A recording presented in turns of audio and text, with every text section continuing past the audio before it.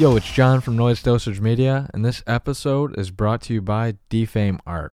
Are you a band or company looking for rad artwork or branding?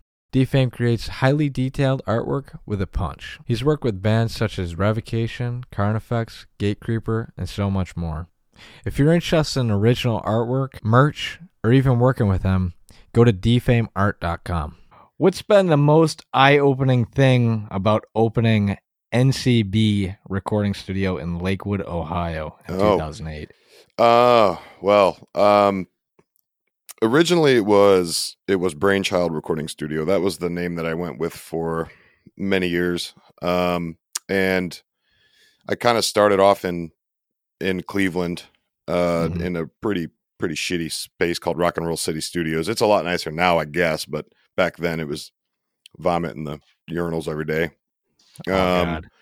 So we, I ran a studio out of there for a while and then moved into Lakewood, which is just a western suburb. And I, kind of cut my teeth, in live sound, doing a house gig in Cleveland and doing some tours and stuff. And then it ended up being, recording bands for a living. So, yeah, mostly metal bands, rock bands, local bands. That's where it all started. And then it kind of blossomed into something else. So, now, a little more than that now. Would you consider it like a dream job? Have you always wanted to be a producer? Not really. I sort of fell into it, in a way. It was kind of an accident.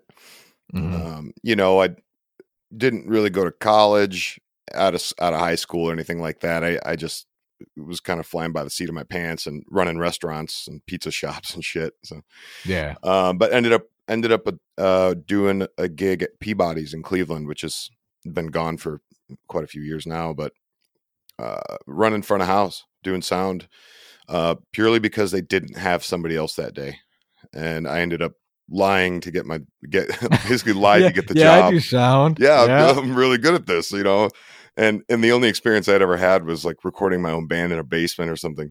Right. So I ended up doing that for 5 years. And if anybody knows anything about Peabody's, it was 5-6 bands a night, 5 to 6 nights a week. So, right. It was just a lot of battle of the bands and stuff. And so you just learn how to do it all, and you end up meeting a lot of people, meeting a lot of bands, and you start hanging out with people, and you're like, the guy's like, "Oh man, you did a great job tonight. You ever record a band before?" I'm like, "Well, yeah, I have." So you end up just plugging away at it until you have enough people to sustain clientele. Yeah, and it's all word of mouth, and I've never spent $1 on advertising. Because especially Facebook advertising, you don't get shit. Right. So it doesn't even matter, because if you make good records, that's your advertising. So that's how I always kind of went by it. And then, now it's a lot bigger than it ever was. Would I call it a dream job? I don't know. I mean, I enjoy it. I enjoy what I do, but it also has its really tedious parts, and right. You can't take a vacation, unless you got to rigorously plan shit so that you don't end up screwing somebody out of a deadline or something. And then at that, like right now, I'm getting text messages for when's our session start. So, it's literally right this second. So I feel like you get a lot of midnight texts like, "Hey man, I got a song written." Some of them are hilarious. I've got some voicemails saved, 2-3 in the morning voicemails from random people. "Oh man, you got to make my record. I'm going to call you back. You better answer the phone next time." And then I get 4 more missed calls. It's a good time. You probably don't have them as clients. No, I don't. So some more recording questions. When would you say a song is completed? I don't know. It's sort of a matter of opinion. Yeah, exactly. I think well, you mean like from a songwriter's perspective or from like a recording perspective? I've always been told by this producer that I work with, Doug White from Lockport Watchman Studios. He always said to me, a mix is never like a final product. You know what I mean? It's just kind of what you settle with. Yeah. And that's kind of the motto that I was trying to ask you. Like, what what do you say to bands when they're like, oh man, we could use 7 more mixes, you know? Usually I think if you start running into issues like that, the relationship probably isn't going to work. Right. You know, I pretty much go with, okay, you do a mix, you get everything kind of where you want it, and you just try not to overdo it. And then revision or two. That's kind of how I've always done it, especially over the last couple of years. I feel like I'm getting better at it. Yeah. You know, you're always trying to get a little bit better at what you're doing, but then also realizing, I think the biggest realization I ever made is just letting things be what they are. Yep. So you can try to shoehorn something together if you want. You can try going through and doing a bunch of extra shit that's going to take you time that it's really hard to bill for time like that. So you end up just do the best you can, and and hopefully, I think the idea is to portray the attitude and the energy that whoever's playing the song has. So yeah, you know, you're trying to enhance it a little bit instead of, you know, you don't want to hinder the sound. And you know, looking back at records that I've done over the years, there are a lot of records that I look back and I cringe a little bit, and I'm like, man, what was I thinking? Yeah, you know, because exactly. You grow up in a little bit and right stuff. So what would you consider like a bad mix? Oh, I don't know. I mean, to me, personally, probably something that's overly mixed. You can tell when stuff is over mixed. I've done it. I've done it on my own records. I mean, yeah.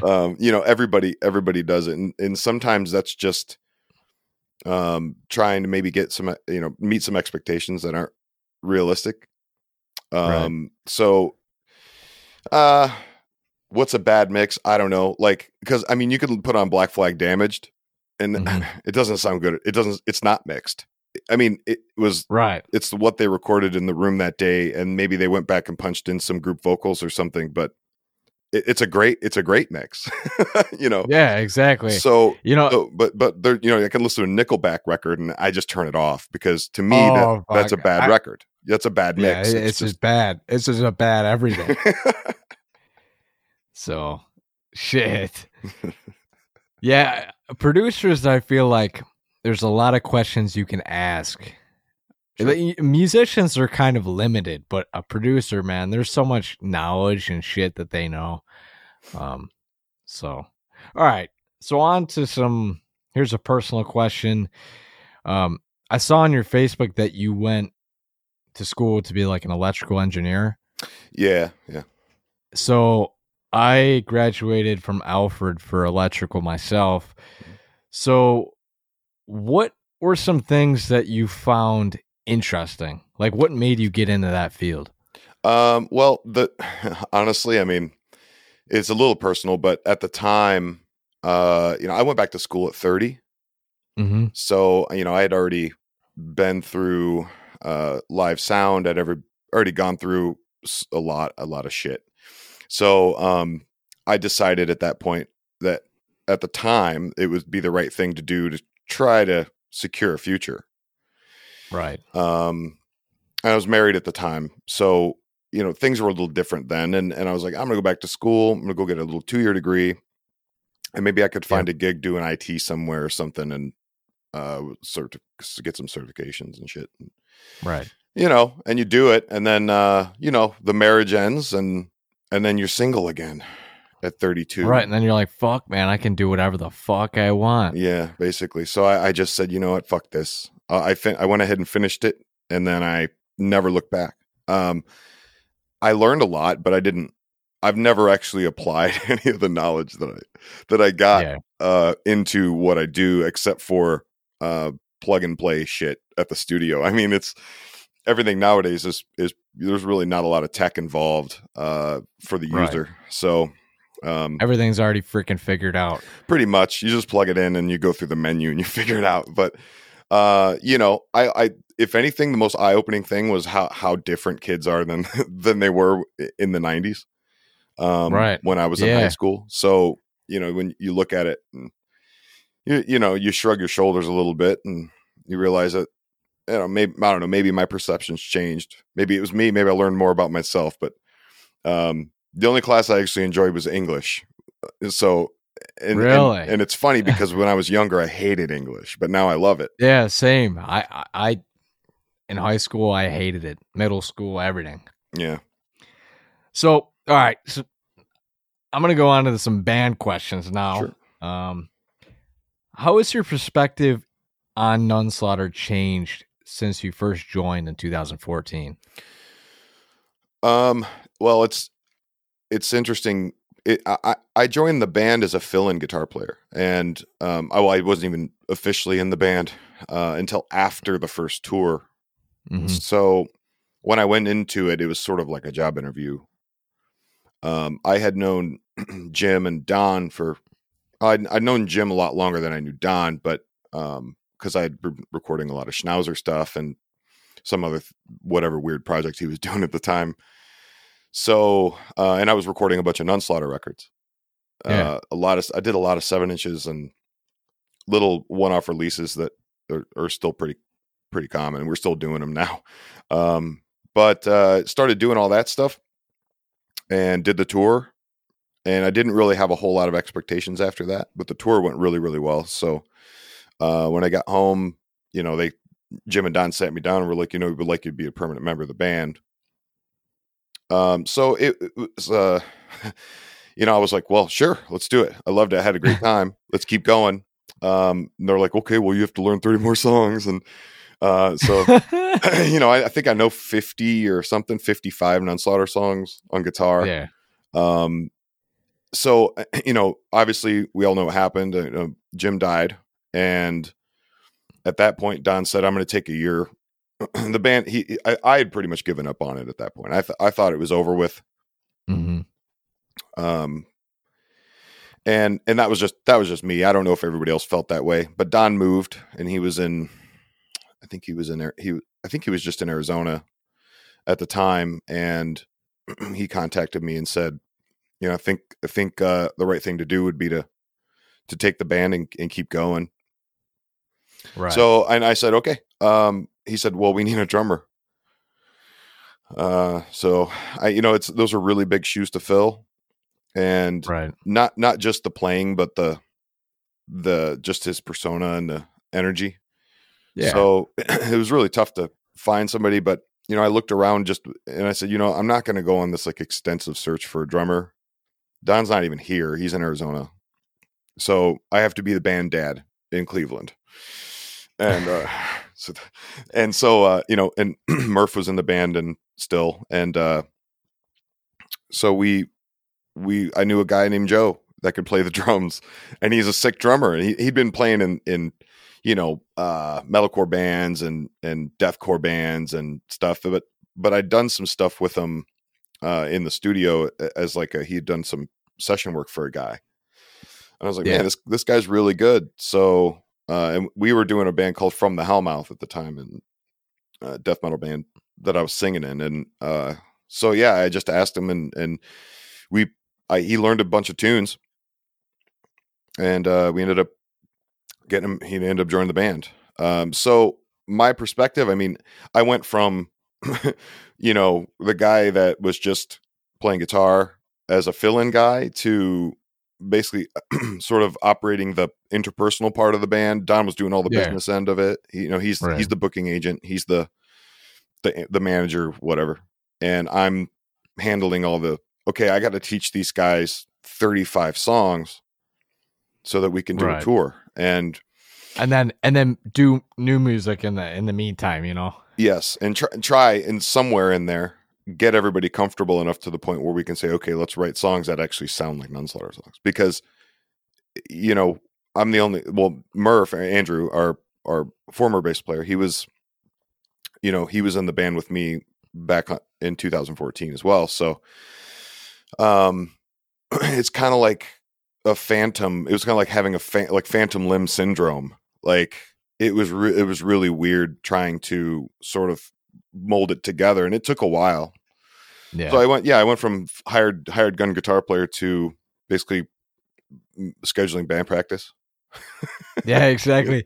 You know. All right, here you go. Here's the keys to the car. Drive. You're only 15, but I think we did a pretty good job, and then eventually, you know, Don moved back, and we're, you know, now we rehearse every week, so we're full go band now. You know, we have been for the last couple of years now.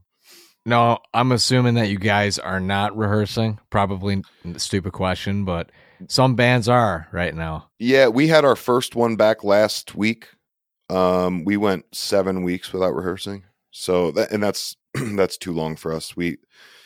I know me, I'll go crazy if I don't have that. Just some like 2 hours of headbanging a week at least. Right. So you do weeklies?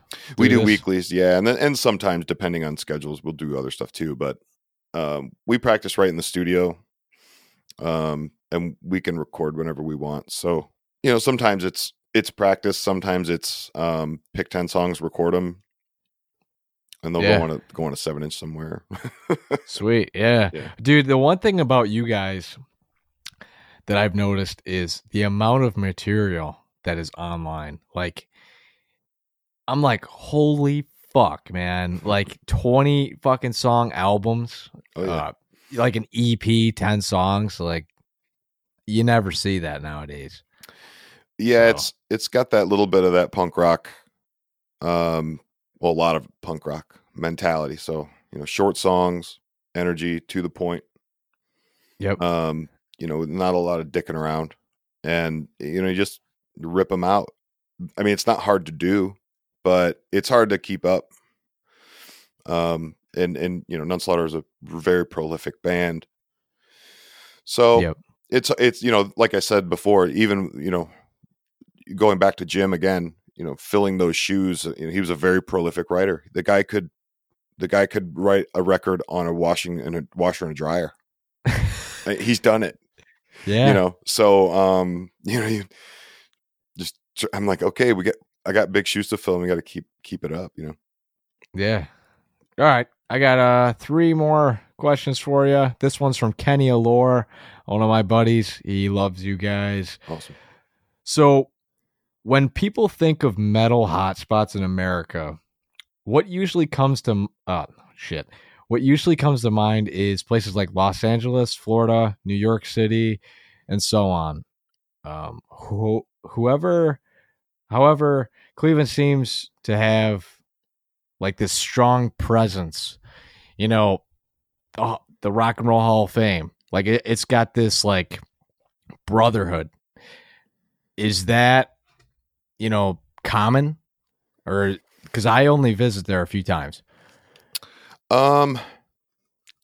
Well, I think, you know, Cleveland is a small town.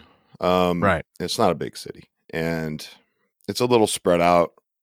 I mean, if you take Akron and Cleveland as a whole, it's a little bit bigger, but it is 2 different cities, and it's kind of 2 different cultures almost too. But I think Cleveland absolutely is a metal hotspot. I think that I think it is a little bit different after having the opportunity to travel a little bit and go see the world and stuff. I think I am kind of lucky to be from here, because you could go to a show and you could see a punk rock band, a hardcore band, and a metal band in the same night, and there's probably somebody fighting, but there isn't like crew beef or any of that extracurricular bullshit. Like, damn, what are you doing at this show, man? Mm-hmm. None of that. I went a couple years back. Guttermouth came through, you know, punk rock band from I think LA or something, and they're hilarious. I love it. So I went up to see it, and I walk in, and it's like, oh, there's that guy from that band and that guy from that band, and you know, you're looking around and you're like, oh, all the metalheads are here. Right. But that's just the way it is. It's just always the way it's been. There are always going to be problems with people, but I always felt like it was a small enough scene that everybody kind of knows everyone. Of course, that has its drawbacks too, because then you got, you know, well, that guy fucked that guy's girlfriend. Right. And, yeah. You know, it has a drawback. Country town stuff. Yeah, but there are so many good bands, from this town and in the area, and I think just the general drudgery of being from Cleveland kind of contributes to that. This is kind of a shitty place. Exactly. It's not. Yeah, Rochester is not. I mean, it's nice, but it's shitty too. There's a lot of similarities, Right. between the two. You know, a lot of dead real estate. And, Yeah. just depression. Exactly. Give me some bands that you would have like never expected to play with when like touring or playing shows with Nunslaughter. Oh, dude. We did Netherlands Death Fest, 2017. Flew over there for just a one-off, and played 2 bands before Emperor. Oh my! Or something, 3 bands before Emperor, I think. I actually, by the time I got off the stage, I had pretty much forgotten about our set. I was just wanting to go see Emperor. Like 1349, it was like us, I think Devourment, and then 1349, and then Emperor. I think it was the lineup, and it was. I was just like, holy fuck! I mean, it's not a band you're going to see in the States, so or you at least got to go to Canada to see them, and that was awesome. I've rewatched. I'll go on YouTube and watch Emperor live videos, and I'll just watch them over and over again because I'm like, man, I'm never going to get to see that unless I get on an airplane and fly over there. Right. You forgot all the gear as well. You're like, fuck my gear, fuck the guitars. I'm going to see Emperor. Yep. That was sick. How about like weird bands? Like I'm talking like out of your genre. Oh, we played with Sex Trash in Sao Paulo. And I think they're from there, I think. And it was a really kind of a weird show. We ended up getting kicked back to like 1 a.m, and the shows there go till 4 a.m. So because the buses run, it's weird. Anyway, we played with Sex Trash. That was sweet. There was one band in Argentina that we played with. I don't remember their name, but the singer sat on a toilet the whole time. Like brought a toilet on the stage. Yeah, he turned that son of a bitch around right up on the stage, dude, and sat on it and ass put his out elbows and everything. Well, he was just wearing clothes, but it was really fucking funny. I still have pictures of it from the side of the stage because I couldn't believe what I was seeing. Wow. And then there's always fest shows. European fest shows. It's like we play with every band. You don't even you can't even remember them all. Hardcore. We played with like some New York hardcore bands at a fest in Germany that was really, really different. So it's like after a while it all kind of starts to blend together. But right. But it is. I saw a video in I think it was California. You guys played on like I don't know, like in a development. From what I saw in the video, it looked like a neighborhood show. I have no idea. I don't know either. Yeah, too many shows to remember. Word. So last question here. Can you give me some, info on this new LP that you were talking about? Oh yeah. New LP. Yeah. At this point we're just finishing up my vocals, my backup vocals. Everything else is tracked. And it's kind of mixed already. We're just going to wrap it up, get the artwork done.